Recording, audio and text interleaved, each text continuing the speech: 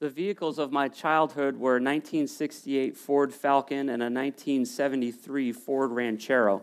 These vehicles had some things in common with each other, even though one was a 4-passenger sedan and the other was a 3-passenger truck, sort of. I don't know if you're familiar with the Ranchero or not, but they are hideous with a green stripe. My dad loved it. Both had gear shifts on the column, which meant if you're going to church on a Sunday morning and you're in the Ranchero and you had to sit next to Dad, you had to shelter your left kidney from him because he was shifting aggressively on the column. Both of them had bench seats. The Ranchero had a bench seat. The Ford Falcon had 2 bench seats, one in the front, one in the rear. They had seat belts, but they were shoved down in the cracks of the bench seat. We never used them. We grew up with Mom or Dad doing the, whoosh thing if we came to a sudden stop. And the other thing they had in common was that they were both rear-wheel drive. So it was a manual stick on the column, bench seats, no seat belts. Oh, and the headlight, the high beam was your left toe. So when you weren't clutching, you had time to put on your high beams with your foot on the button on the left side of the clutch pedal. But they were both rear-wheel drive vehicles, and our driveway had a little hill, which meant on days like today, when it snowed, common practice for us was to put either 50 or 100 pounds of chicken feed in either the trunk of the Ranchero, or we'd wrap it in a tarp, of the Falcon, rather, in the trunk of the Falcon, or we would wrap it up in a tarp and put it in the bed of the Ranchero so that they would have traction. And the big improvement was when we had money, we would put snow tires on the rear of these vehicles. Now, for people of a certain age, what I'm describing is perfectly normal. What do you mean a gear shift on the column? Like, what does that even mean? Never mind rear-wheel drive. Like, you've never heard of a rear-wheel drive vehicle. And then our lives changed in 1985. For $5,000, we bought our first brand new car just down the road at the Jewett City Ford dealership, right by Green Onion Pizza. And it was a 1985 Ford Fiesta, 4 on the floor, front-wheel drive. My dad thought his life was changed. Like, he'd never driven anything with such great traction in the snow. Front-wheel drive was revolutionary. And that ended up being the vehicle that I took to college and drove all over the place for many years. And it wasn't until I was 17 years old that we got our first 4-wheel drive vehicle. And that was truly revolutionary. 1983 Nissan pickup with a roll cage with headlights on the roll cage. It was so cool. It's what made Trish fall in love with me. Because I needed all the help I could get. And it had a lift on it and big tires. And being able to drive, like we thought the Ford Falcon with chicken feed in the back had pretty good traction. And then we got the Ford Fiesta with front-wheel drive, and we thought that had pretty good traction until we drove an actual 4-wheel drive vehicle. It felt like you could go anywhere. And it revolutionized our family. So much we always like to have a 4-wheel drive or an all-wheel drive vehicle available to us because there's no comparison to having an all-wheel drive vehicle, even if you have a front-wheel drive or a rear-wheel drive with weight in the back. The reason I mentioned this silly illustration is because John is going to talk about 4-wheel drive faith today in our passage, which is 1 John chapter 4, verses 20 through 5, verse 5 of chapter 5. So 1 John chapter 4, beginning in verse 20, and we're going to go into chapter 5, verse 5. John begins to describe 2 powerful components that are critical to a believer's assurance, and that when these 2 components of our faith are working together, it's like all-wheel drive Christianity. That if we just have one, it's like rear-wheel drive. If we just have the other, it's like front-wheel drive, and both will get us down the road. But when it snows and difficult times and challenging circumstances come into our life, it's like clicking it into 4-wheel drive or all-wheel drive, 4-wheel drive faith, if we get these 2 things working together. And they're described in this passage. John is wrapping up his epistle, and he starts our passage today. He's been talking a lot about assurance and love, and he starts out with really dropping a truth bomb on us that he feels that we're ready for, that we should be ready for this application point right here. And this is where our sermon this morning starts, with this harsh reality found in 1 John chapter 4, verse, yet hates his brother. He's a liar. So John, so what do you really feel? Like, just stop beating around the bush. Like, just kind of lay it out. How do you really feel about someone who says they are a Christian but doesn't have love for a fellow Christian. Like, just don't spare my feelings. Don't worry about my emotions. Just, oh, I'm a liar. Like, it's this massive truth bomb that he's been preparing us for, and this is where our passage starts today. For the person who does not love his brother he has seen cannot love the God he has not seen. John makes the case that how can you love an invisible God that you can only see the results of his creation? You can only see what he's created. You can't see him himself. How can you say you love that entity that is invisible to you if you can't love the entities that he's created, that bear his image? That the one that you can see, isn't that a lot easier to love than the one that you can't? This is what he says. So if you don't love the one that you can see, how can you love the one that is responsible for him? And we have this command from him. The one who loves God must also love his brother.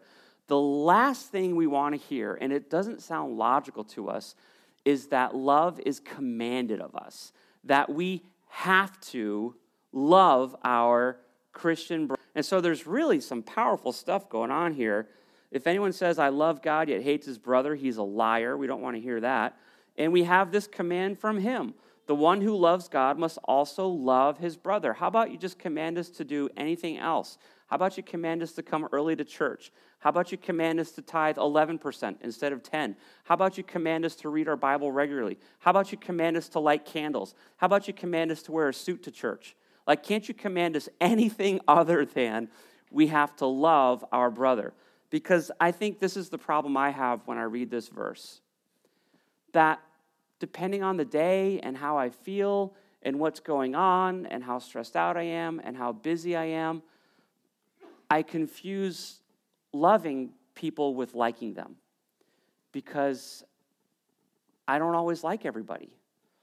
Even people who are really awesome people who love the Lord and serve him faithfully, just being real, sometimes it's in the heat of the moment. Sometimes it's not. Sometimes it's just because I need a nap.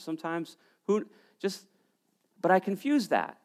I confuse how I feel towards somebody with this command to love them. And so I just want to take a second. Maybe it's for my own benefit. Maybe it's for more than just myself. But can we define what it means to hate a Christian real quick? He says, don't do it. And so if we're not going to do it, we ought to know what it means. And I guess what I'm making the case for is that it really doesn't have a whole lot to do with our feelings or our emotions. It has more to do with how we actually behave towards each other. And I'm not saying this is the perfect definition of how to hate a Christian or how to not hate a fellow believer, but I think it gets us down the right path. And I think that'll become clear as we go through the passage because John restates some more powerful things.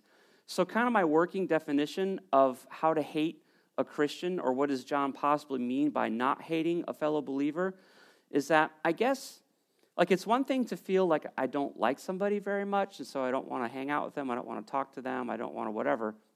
But to cross the line from not liking someone to hating them would mean that the Lord has given me a spiritual gift or an aptitude to serve his church, possibly to serve somebody specifically, and I withhold that. That I decide that I'm not going to serve that person with the gift that God gave me to give to them. Because that's how the church actually works. That the Lord blesses us through each other. That not all of us have the gift of teaching, not all of us have the gift of administration, not all of us have the gift of helps, not all of us have the gift of music, not all of us have the gift to work with children. I did a great job with my foster child today. What was that about? I didn't have the gift of being a great foster dad this morning, apparently. I don't know. That's what it was. He feels very secure in my love, so he distances himself from me, which explains the front row. You guys feel so secure in my love. That must be it. Perfect. That's what it is. So we all have different gifts, and it's when we withhold those gifts that the Lord, because we never get a superpower for ourselves. That's not why God gives us spiritual gifts. He doesn't give us spiritual gifts for our own benefit until we begin to serve the church with them. And then we receive tremendous blessings. being used of God in that way. And so I think if we're going to hate a Christian really good, it means we're probably withholding from them something that the Father has for them through our spiritual gifts. That we have an aptitude, we have an ability, we have a heart for something, we know it's something that the Lord has gifted us with, and we withhold it from them. I think that if we understand, as John goes on to say, what God is and how loving he is and his heart towards his church, that if we were to withhold that heart by withholding our spiritual gifts and aptitude, that could possibly be construed as hateful.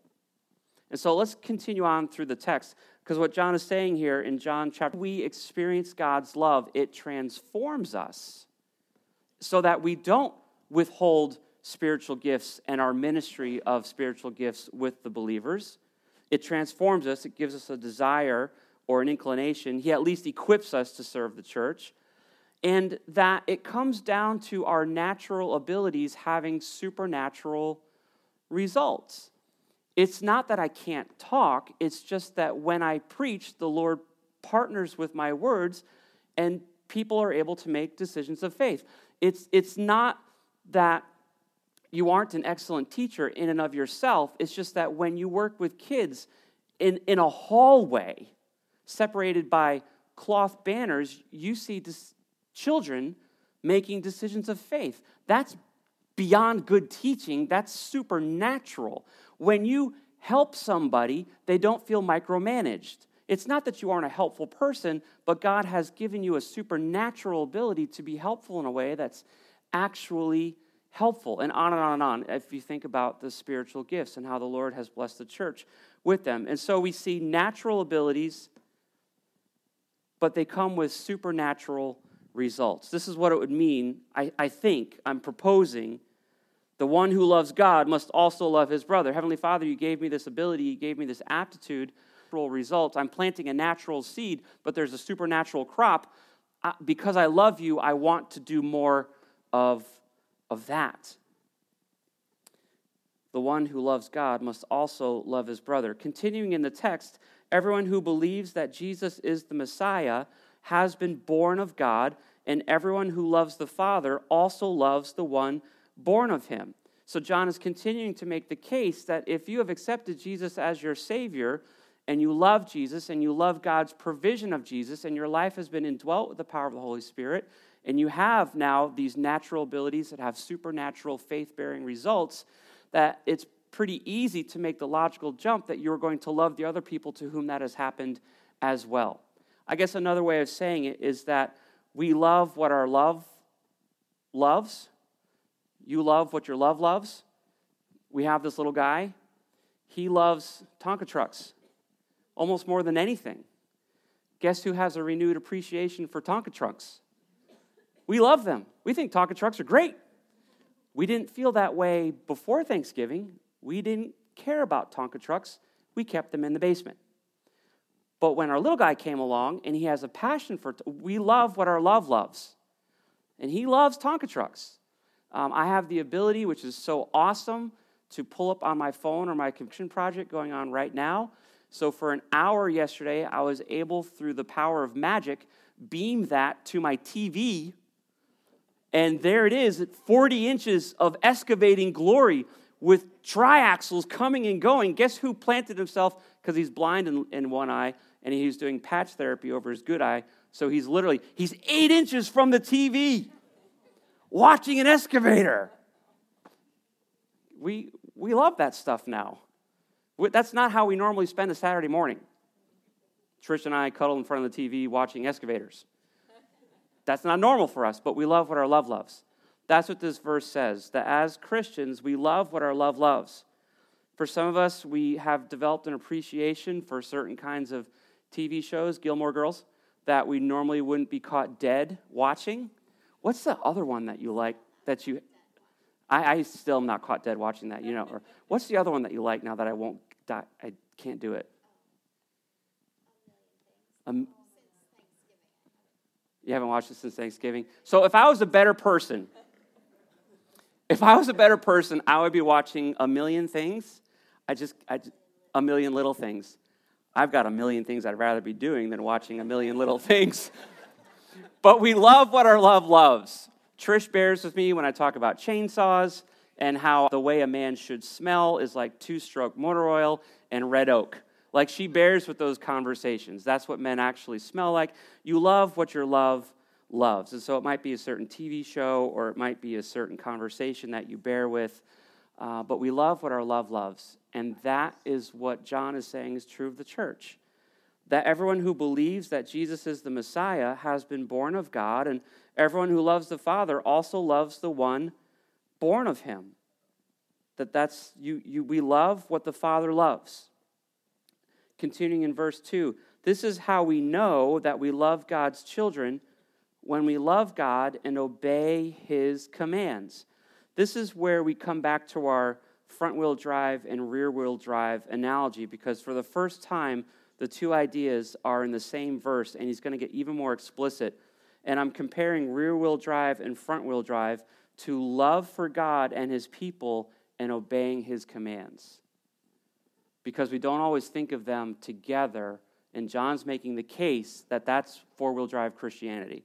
Love for God and his people, followed by obedience to his commands. This is how we know that we love God's children, when we love God and obey his commands. For this is what love for God is. This is crazy. For this is... Like, we would probably never say that. We would write something more emotional there. We would write something like kinder there.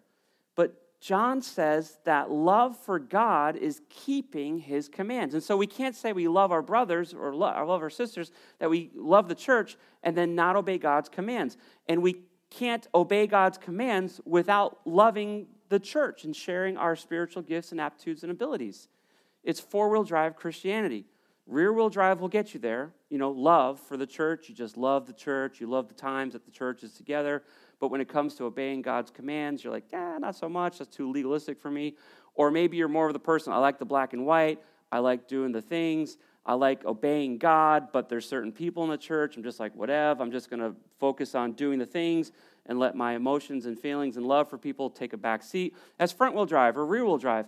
But the two of them together is all-wheel drive Christianity. It's four-wheel drive Christianity.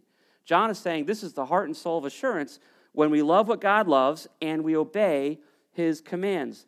For now his commands are not a burden, because whatever has been born of God conquers the world.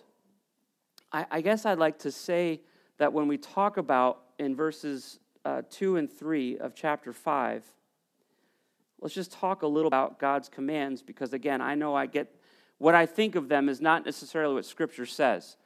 Because loving somebody isn't necessarily, like, let's say you're loving them with everything that God has for them. You're using your spiritual gifts and aptitudes to pray for them.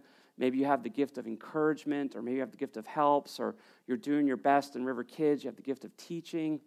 And you're just really, yes, But the measure of love is not making people happy. Like, that doesn't appear anywhere in this text. That you loved somebody the way God wants them to be loved because they're smiling about it. Like, it never says anything about our emotions or our feelings. Love is not measured, not in this text, by making people happy. Now, we know that God is merciful. We know that God is kind. We know that there is a kind and gracious way to be a blessing to a local church, and there's kind of an obnoxious, proud way to be a blessing, sort of, to a local church. So we get that. But what I appreciate about this passage is that love is not measured by making people happy, because God does a really good job of loving his people, but not always keeping us happy. God does a really good job of providing for his people, of saving his people, forgiving his people, indwelling them with the Holy Spirit. It's not that it isn't important to him, but that's not his primary objective. I guess it's kind of like, for those of you who are in the medical profession, like, how the patient feels is important, but stopping the bleeding is more important. Restoring the heartbeat is more important. Providing proper medical care is more important. And maybe that's a helpful analogy. A fireman, he might be the kind of guy or woman who will save your cat out of the tree, but not if your house is on fire. the cat's going to get roasty, right?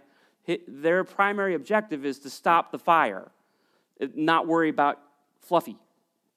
And that may hurt your heart, but the fireman's there to save the house. And I think maybe those are goofy analogies, but that's how God works with his people.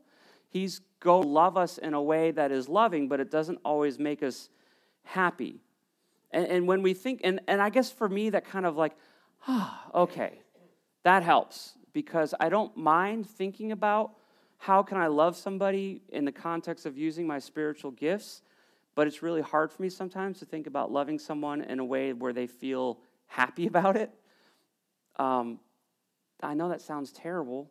Like, aren't you a pastor? Or isn't it your job to make people feel happy? I don't think so, not from this text. I think my job is to teach and to preach and help people understand that God loves us thoroughly, but he's not putting how we feel necessarily on the front burner. He's putting things like forgiveness of sin, indwelling the Holy Spirit, engagement in ministry, that is love.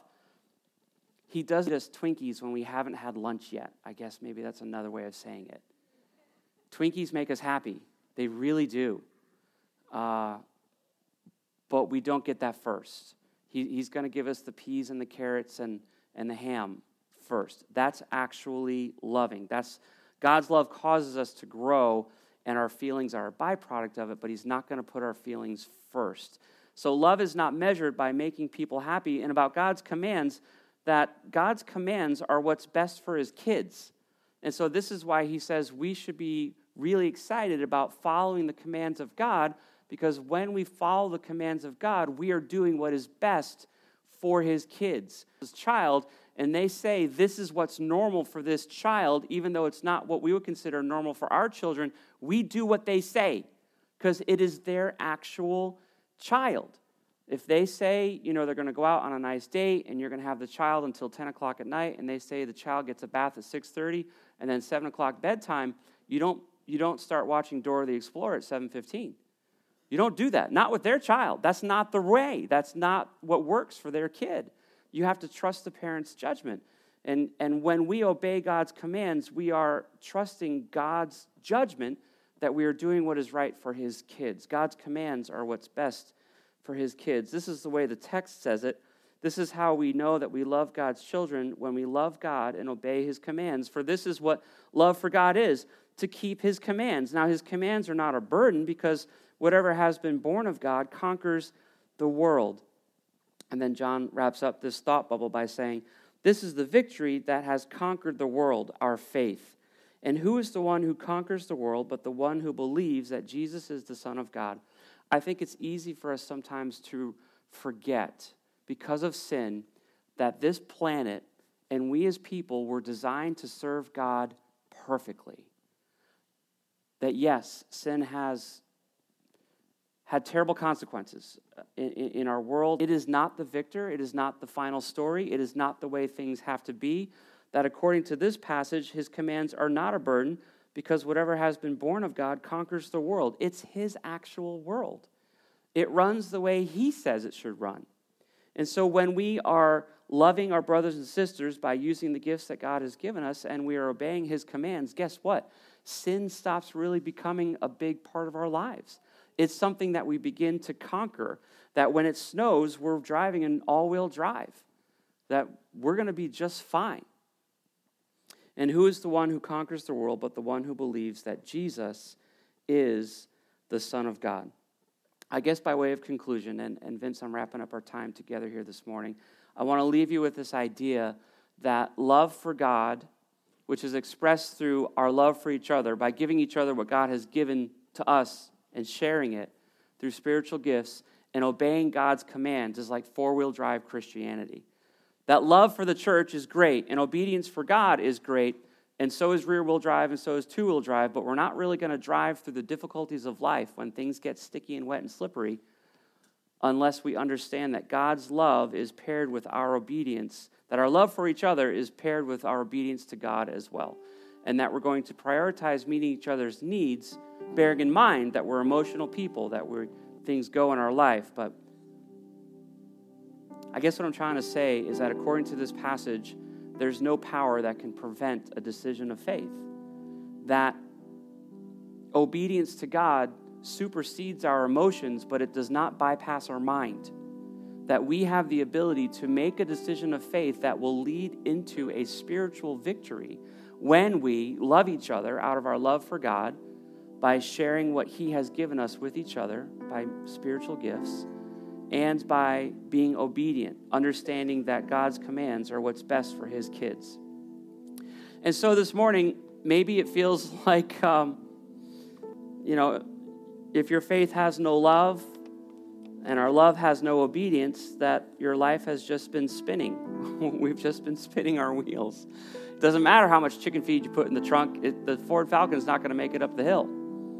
And it doesn't matter how much you rev the Ford Fiesta. It's going to spin out too. It's the four-wheel drive Christianity is going to make it every day. So our faith must have love, and our love has to have obedience. And that is how we have victory over the world. And maybe you're living a life where you've never made a decision of faith, that you've been driven by your emotions, that you've never humbled yourself to what God has for you. You didn't realize that when you become a Christian, God empowers you to have a superpower and to serve the church and use when it comes to matters of faith. It would sound like this prayer. Heavenly Father, I want to live a life that pleases you. I want to live a life that is filled with love. I want to live a life where I'm not afraid of what other people think all the time, but I know that I'm doing the right thing by them because I'm obeying you. Father, would you give me that kind of clarity? Would you give me that kind of power as I place my faith in Jesus Christ as my Lord and Savior? I have a renewed desire to express my love for him. I see how you love me through him. Father, would you bring me into your family and give me the gifts that come from being one of your children? That would be a powerful prayer this morning. Others of us, maybe this concept of we've been trying to be loving, but it's been emotionally driven and we haven't really been worried about being obedient. And this concept is kind of helpful. Or maybe we've been really concerned about getting all the things done for Jesus in the right way at the right time, and we've just been stressing ourselves out and we feel loveless. And we realize that the two need to work together this morning. A prayer like this might be helpful. Heavenly Father, help me express my faith in four-wheel drive. You've wired me to be a loving person, but I haven't been very obedient. Or you've wired me to be an obedient person, but I haven't been very loving. Father, would you help me to put those two together so that would be a powerful and encouraging prayer as well. So as we wrap up our time together this morning, I'm going to ask you to stand and express your praise to the Lord one more time, and it's an opportunity to pray however the Spirit directs you. Would you join me as I ask his blessing on this last bit of our time together this morning? Heavenly Father, thank you for your word. Thank you for these powerful concepts. Thank you that John just shares real truth with us, that he's more worried that we get truth expressed to us in love than he is about our feelings. Father, I pray this morning that any of our emotions that are wrapped up or any confusion that we have would just evaporate in light of the clarity of your word. Father, I pray that our love for each other in this church would be real, that we would know how to share the truth with each other in a kind and a merciful and a graceful way. And Father, that we would also have the courage to be obedient. We ask these things in Jesus' name.